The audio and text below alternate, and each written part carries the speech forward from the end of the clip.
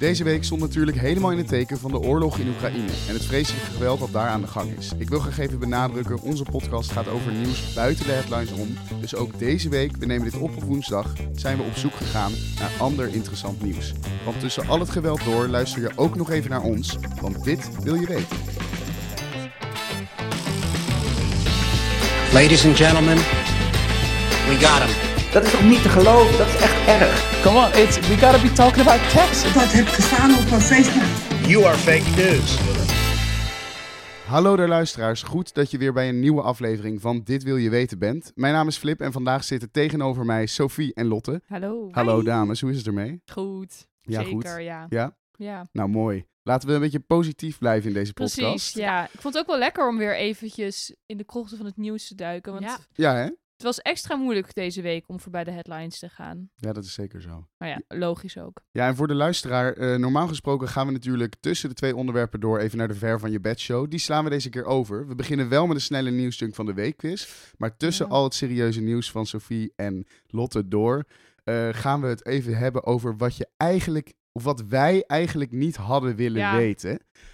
Maar daar komen we zo. Laten we beginnen met het vaste onderdeel. Even lekker opwarmen tijdens de nieuwsjunk van de weekquiz. Dames, zijn we er klaar voor? Yes. Helemaal goed.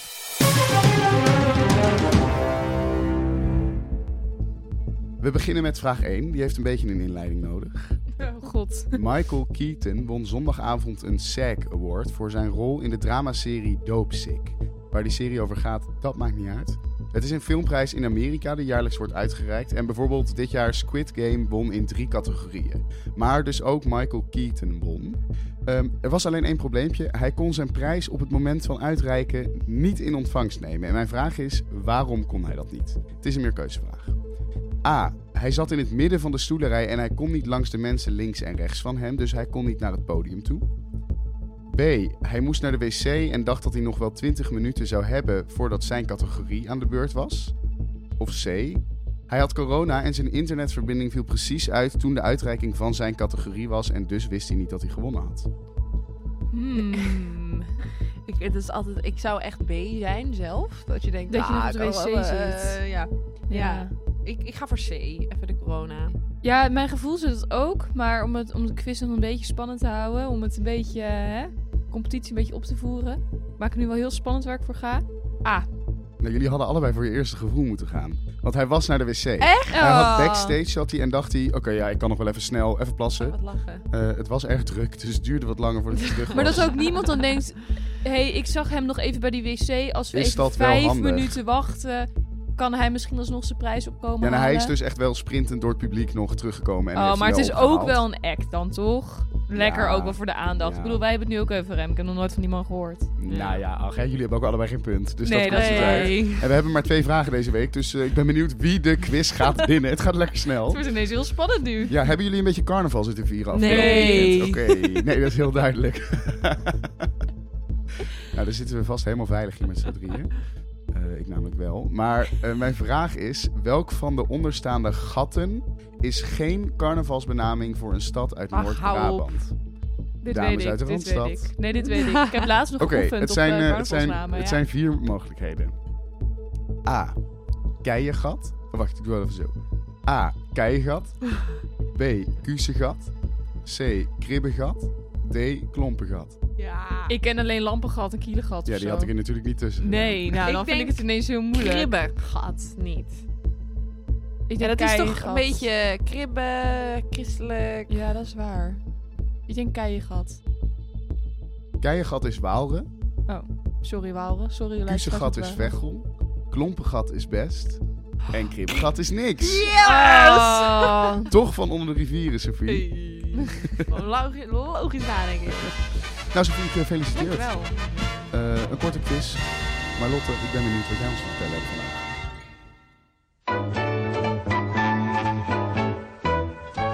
Hallo meneer de uil, waar breng je ons naartoe?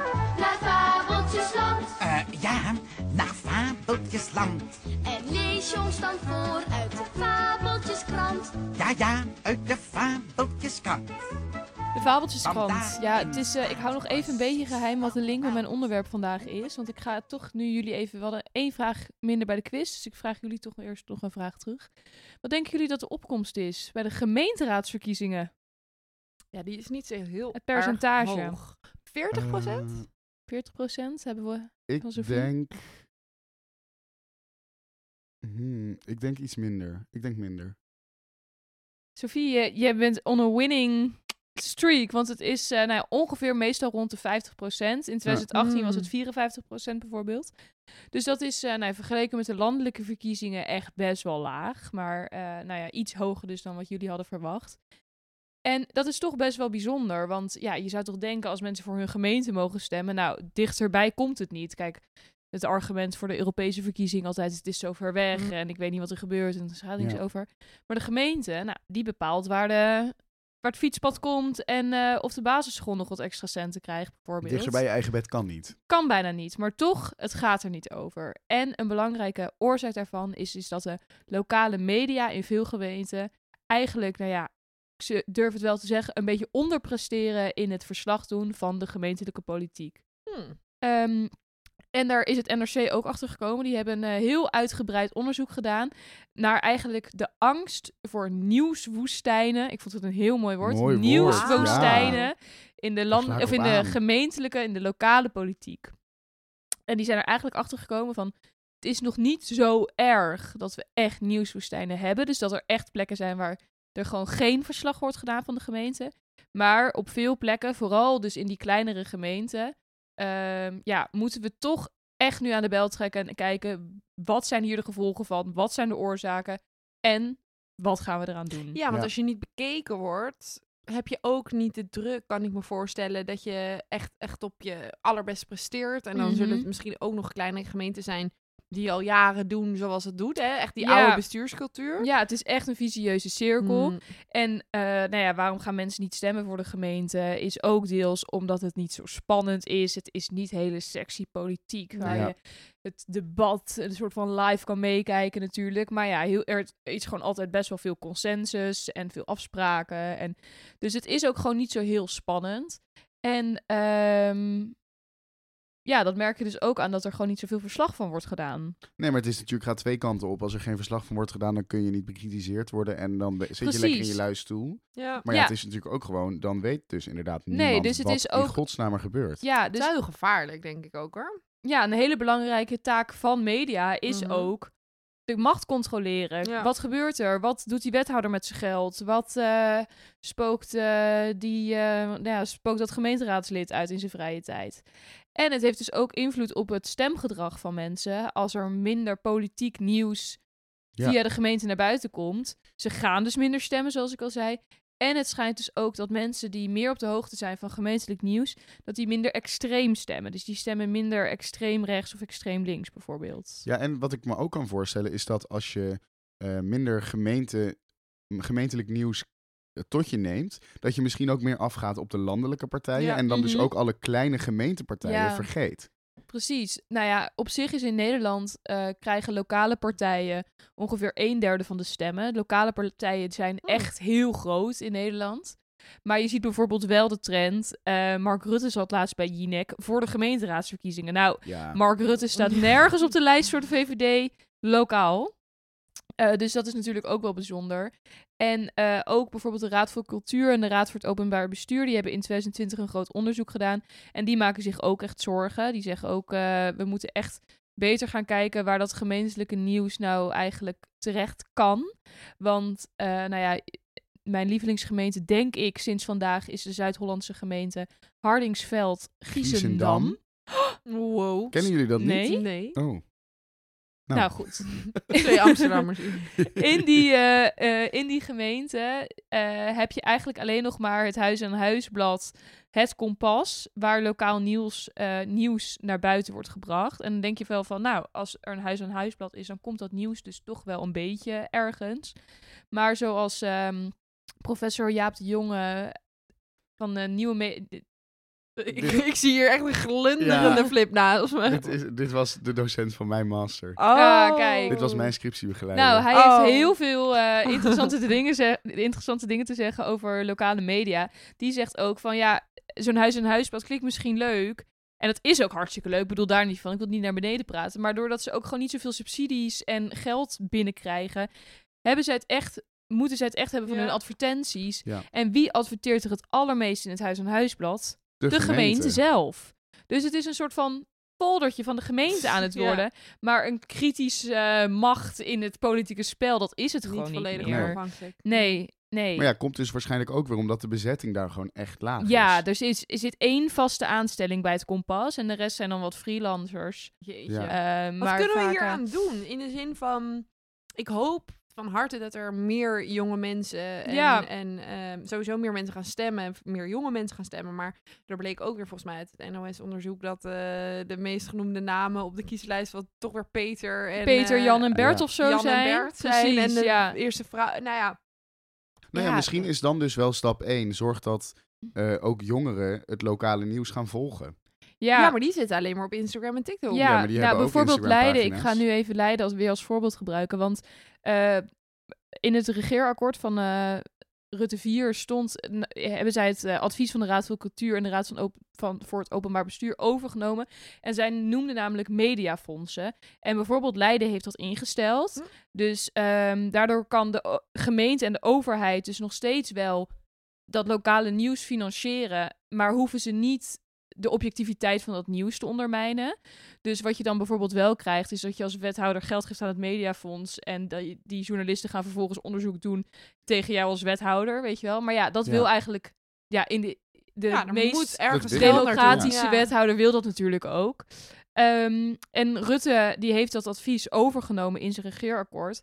Dus dat is wel een belofte dat in ieder geval die objectieve financiering van lokale media in ieder geval omhoog gaat. Ja, maar nou blijft dat waarschijnlijk wel weer liggen bij wat grotere gemeenten en bij wat grotere steden, kan ik me voorstellen. Terwijl dit probleem natuurlijk juist gaat over de kleinste gemeenten die Nou er ja, zijn. dat weet ik niet, want ligt het meest voor de hand, laat ik het zo Ja, zeggen. het ligt het meest voor de hand, maar uit bijvoorbeeld het NRC-onderzoek komt echt heel sterk naar voren dat de gemeenten die de problemen hebben, dat echt niet Amsterdam bijvoorbeeld is. Nee, precies, ja. Dus die hebben die fondsen bijvoorbeeld zelf al, zoals Leiden dat ook al zelf heeft. Dus als het regeerakkoord daar beloftes in maakt, en ik spreek er heel hoopvol in, dan zou Hardingsveld, Giesendam, hier nog wel wat van krijgen, denk ik zo. Laten we het hopen. Ja. Laten we het echt hopen. Maar heel even, die fabeltjes van net. Ja, ik hoorde jullie al een soort van nog dat het in jullie hoofd spookte. Want dat vond ik namelijk ook wel heel interessant. Want NRC heeft ook met burgemeesters hierover gesproken. Van hoe zit dat met de controlerende macht van de media, et cetera.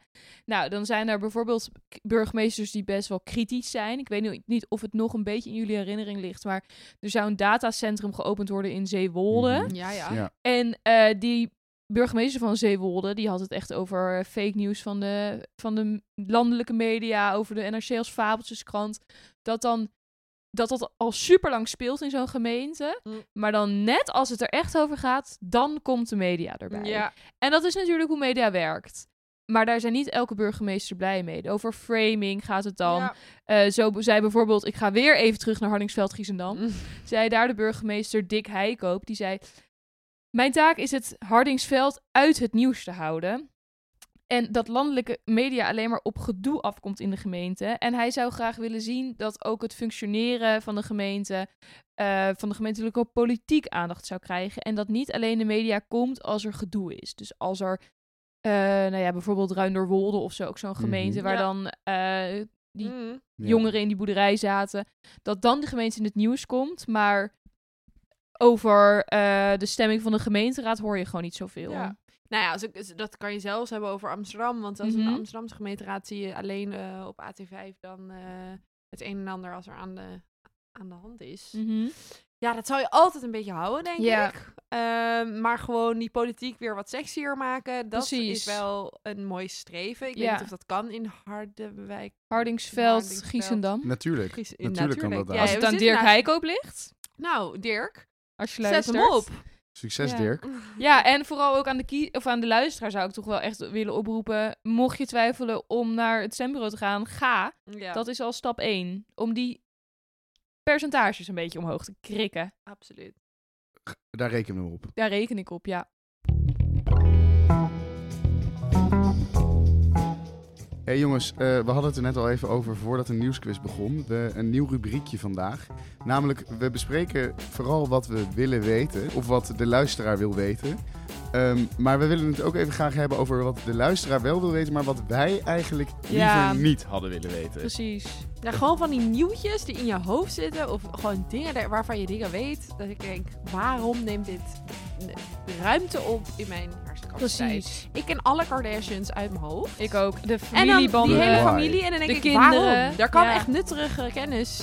Maar goed, het Maar zit er. Sophie, ik neem aan dat je ook je favoriete dit had ik niet willen weten hebt meegenomen naar vandaag. Ja, nou ja, we hadden het er net al even over. Want Flip die ging even helemaal tekeer over mensen in zijn Instagram story die dan posten dat. Of nou ja, vertel het zelf. Nou, maar. kijk, weet je, de wereld is weer een beetje, Nederland is weer een beetje open. En dat is heel fijn en daar geniet ik ook van, jullie 100% ook. Ja. Maar je moet natuurlijk ook een beetje de risico's meenemen als je van de open wereld geniet. En dat is ook een positieve coronatest. Mhm. En ik vraag me gewoon echt af waarom in godsnaam mensen in hun Instagram stories gaan delen dat hun test positief is. Ja, het is een soort van een grootschalig bron- en contactonderzoek. Het of is zo. dus, ja, zo van, dan weet je het tenminste, of breng me alsjeblieft een mandje fruit. Ja, Het is echt, zo van, ik snap er helemaal Of ik ben niks heel van. zielig, maar dit gebeurt dus ook op Twitter. Dat mensen foto's Ja. maken van hun positieve zelftest. Ja, En dan echt vooral erbij zo...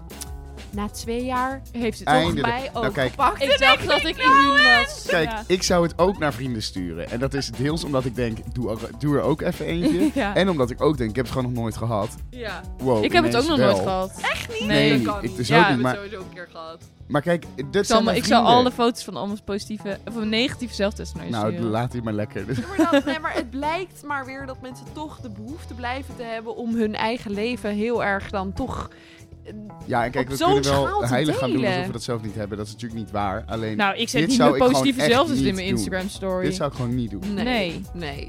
Wat maakt dat bij iemand uit? Dus dit Ja. hebben we afgekeurd, dit gedrag. Ja. Ja. Wij met z'n drieën. Wij Nogal. cancelen iedereen. Wij Gelukkig dat hebben we cancelen, hè? dezelfde mening Ja. hierover. Ja, dat is wel fijn. Maar toen jij dat zei, ging ik ook over nadenken van... Oh ja, wat deze tijden ook met zich meebrengen... zie je op Instagram sowieso, vind ik wel een interessante ruimte nu op te zijn, zeg maar online. Want er is ontzettend veel heftigs gaande in de wereld. En er zijn ook mensen die hun geld verdienen op Instagram zijn. Mhm. De zogenaamde influencer, ja. influencers. Vloevloes. De vloevloes. Vloevloe, ja. Oké, ja, dat is ook... Vloevloe. Dat wil je dus ook niet weten. Deze afkorting kende ik al wel. Maar toen iemand hem voor het eerst zei... heb ik denk ik echt 10 minuten op de grond gelegen van het lachen. Van, sorry, hoe noem je het? Dat was zo vloevloe. Ja, dat is iets wat ik niet had willen Nee, maar weten. sowieso 90% van de afkortingen. Hoef ik niet te weten. Nou, soms zijn ze echt best wel Nou handig. ja. Wat dan? Gezalu vind ik heel handig. Nee. Nee, niks zo erg. Gezellig Mijn vader zei laatst, heb je een nieuwe profifoto? En dat was een nieuwe profielfoto. Toen dacht ik echt zo, pap, yeah. Profifoto. Goeie. Ja. Dus is HDP of zo. Echt, het braaks komt in me naar Oh, boven HDP als ik dat gebruik hoor. ik ook. Ja, absoluut. No shame. Oh, heerly. Nee. HDP. Maar Sophie, goed, ja. wat gebeurt Ja. er op Instagram? Op Instagram, nou prima, maar je ziet gewoon dat influencers zich heel erg ongemakkelijk voelen bij negativiteit in de wereld. Zo van, oh, er is oorlog, maar eigenlijk moet ik gewoon mijn betaalde Instagram postje over een huidproductje posten. Of gewoon sowieso mijn eigen zelfverheerlijking moet ik even weer groot maken door een of andere Nou, lullige geld foto te verdienen, doen. hè, geld verdienen. Ja. Nou ja, geld verdienen en ook gewoon hun eigen... dat is ook gewoon heel erg Ja. een uiterlijke bevestiging dat het prima is, maar... Dat vond ik gewoon heel erg grappig om te Maar zien. wat ben dat je ze dan, tegengekomen? nee, dat ze dan nu allemaal na een paar dagen dus hun manier hebben gevonden van... Oké, nou, ik ga even een inzamelingsactie doen. Of Ja. ik ga iets reposten. Echt Mhm. de bare minimum ook. Of zo. Ja. Nou, ik ben moeder en alle kindjes... Ja, Ja. ik vind Oh, het het zo raakt me zo, vreselijk om die te zien. Het kindjes. raakt mijn moederhart. En, Ja. Wat natuurlijk en even, de andere... even een kleine side note, dat kan ook echt, hè? Dat het Tuurlijk. ook het moederhart Nee, raakt. tuurlijk. Maar, Ja, daar oké. hebben we het niet over. Maar het Nee. is gewoon, ze ze zitten zo in dat... Want daar, zeg maar 2 dagen daarvoor hadden ze nog gepost over hun wintersport en de kortingscode hier. En ik ga lekker... Nou ja, en ik had nog wel grappig... Toen echt net de oorlog was uitgebroken, dat was echt gewoon... Iedereen zat op het puntje van je stoel, weet je wel. Je zit te refreshen. Toen was er een influencer die ik dan volg. En die had net nog even een kortingscode letterlijk gedeeld voor een of andere wintersport getaway, workaway reis. Zo leuk, je kan maar voor €4.000 kan je nu mee naar deze wintersport. En dan kan je ook lekker werken met allemaal andere ZZP-influencers. Zo leuk. En dan zoveel zin in. En dan wij geven een cursus. Hoe kan je zelfstandig, weet ik veel. En ik was zo sorry, maar ik kon het gewoon niet aan, want ik zag dat. En ik volg eigenlijk heel weinig influencers. Dus ik had haar gewoon een bericht gestuurd van, dit is een beetje een toondoof moment. Dus niet helemaal handig. Dus maar ik vind het wel heel eerlijk dat je het ook gewoon dan uitspreekt. Dat je niet die frustratie bij jezelf houdt. Precies. En aan de andere kant dacht ik ook weer, waarom ga ik een wildvreemde berichten? Maar goed, prima. Maar je zei toen had ze dus gereageerd. Van, vertel, wat heb ik gemist? Niet. Oh, ja. En toen zei ik... Toen wist ik gewoon echt... Toen dacht ik, ik kan hier een hele oratie over geven of vertellen waarom het misschien net onhandig was. En daar kan je ook anders over denken, hoor. Ook zeker. Toen zei ik... Het is oorlog? Vraagteken. En toen zei ze... Ja, oké. Nou, vind ik op zich wel eerlijk. Want waarschijnlijk dacht ze toen zelf ook even van... Oh ja. Ja, dit is misschien niet... Ja. Misschien had ik... Maar bijvoorbeeld, ik zag diezelfde dag ook dat gravinfluencer Eloïse van Oranje, moet ik natuurlijk zeggen. Dat die baalde, want die was even vergeten dat het water afgesloten zou worden, omdat ze een reparatie aan haar appartement of zo had. Ach. En toen dacht ik ook, ach, arme meid. Ja. Oh, jij volgt haar? Ja, ik volg haar zeker. Ja? Is dat het is deels echt adoratie. Dat ik echt denk, ik vind jou echt wel een leuk iemand. Maar jij bent ook van het Koningshuis. En ik ben gewoon echt obsessed met... Dat zijn zeg maar dingen... Jij hebt de Kardashians, waar je alle namen van weet. Ik weet hoe het broertje van Eloïse van Oranje heet. Hoe dan? Klaus. Super. Nee, maar kijk, weet je, even...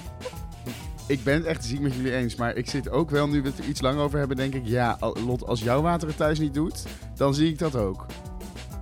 Ja, maar ik heb één hebt volger en dan ben jij. Ja, oké. Laat ik je niet op dezelfde level schalen als Eloïse van Was Oranje. ik dat maar? Ja, precies. Dat heet je broertje maar Klaus. Ja, had ik nog een leuke inzamelingsactie kunnen organiseren of zo. Ja. Nou jongens, de spanning is even om te snijden hier. De frustratie is eruit. Maar laten we weer even terug naar de serieuze onderwerpen die de luisteraar wel echt zou moeten willen weten. Sophie. Ja jongens, want deze week was er ook best wel een opvallende kop in het Financiële Dagblad. Namelijk nieuw VN-klimaatrapport biedt economische kansen voor Nederland. Want die kop trok best wel wat aandacht, ook van mij. Dat ik dacht, klimaat is alleen maar dramatisch. En opeens zo'n kop van, biedt gewoon economische kansen, joejoe. Ja, dat is hartstikke fijn. Het is hartstikke, alsof bijna... De BV in Nederland kan weer lekker doordraaien. Nou ja, een beetje zoiets. Maar ik dacht wel, oké, interessant. En daarom wilde ik het deze week erover hebben. Omdat logischerwijs door de oorlog in Oekraïne... is het uitkomen van het nieuwe IPCC-rapport over klimaatverandering een beetje ondergesneeuwd. Terwijl het wel een heel belangrijk rapport is. Omdat die ook maar eens in de 6-7 jaar uitkomt. Deze vorm van de versie van dit rapport. Dus we gaan het er even over hebben. Wat staat erin? En hoezo koos het FD er dan voor zo'n kop? Want er was ook wel een klein beetje commotie toen op de Twitter. Wat ik zeker niet wilde afschrijven als de mening van Nederland. Maar Werner Schouten, oud-voorzitter van de jonge klimaatbeweging, die tweette ook van: mijn hemel, wat een frame van klimaatadaptatie en klimaatverandering. Gaat helemaal niet over verdienmodellen. We moeten gewoon, wat er nodig is een crisisaanpak. En dit is gewoon een hele verkeerde manier om dit te framen, vond hij. Dus op het einde van mijn stukje zou ik even zeggen of ik het met hem eens ben. Ja. Maar neem ons even mee, wat staat erin? Wat staat erin? Nou, sowieso, de conclusie van het rapport is wel echt heel erg ernstig. De gevolgen van klimaatverandering zijn er nu al en ze zijn er sneller en erger dan we al dachten. Dus dan al voorspeld was door al die klimaatwetenschappers. De natuur kan het veranderende klimaat eigenlijk niet bijbenen. En zelfs die 1,5 graad opwarming, waarvan we telkens tot nu toe zeiden van 1,5 tot 2 en dan... hopen we op 1,5. Ze zeggen nu, zelfs die 1,5 is al een beetje een soort worst case scenario. In plaats van die 2, dat we al de hele tijd dachten.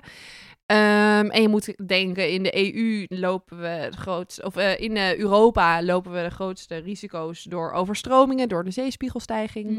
Wat we afgelopen zomer al zagen. Precies. En dit is ook trouwens niet buiten Europa natuurlijk een heel groot risico. Maar ook sterfte door hitte gaat heel erg toenemen. Afname in landbouwopbrengsten door ook weer die hitte. En een hele grote waterschaarste.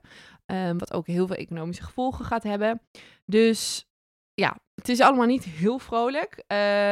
Het is echt een grootste dreiging voor het mens zijn en de planeet, dus zoals we hem nu kennen. Maar er is ook heel erg veel gefocust op klimaatadaptatie.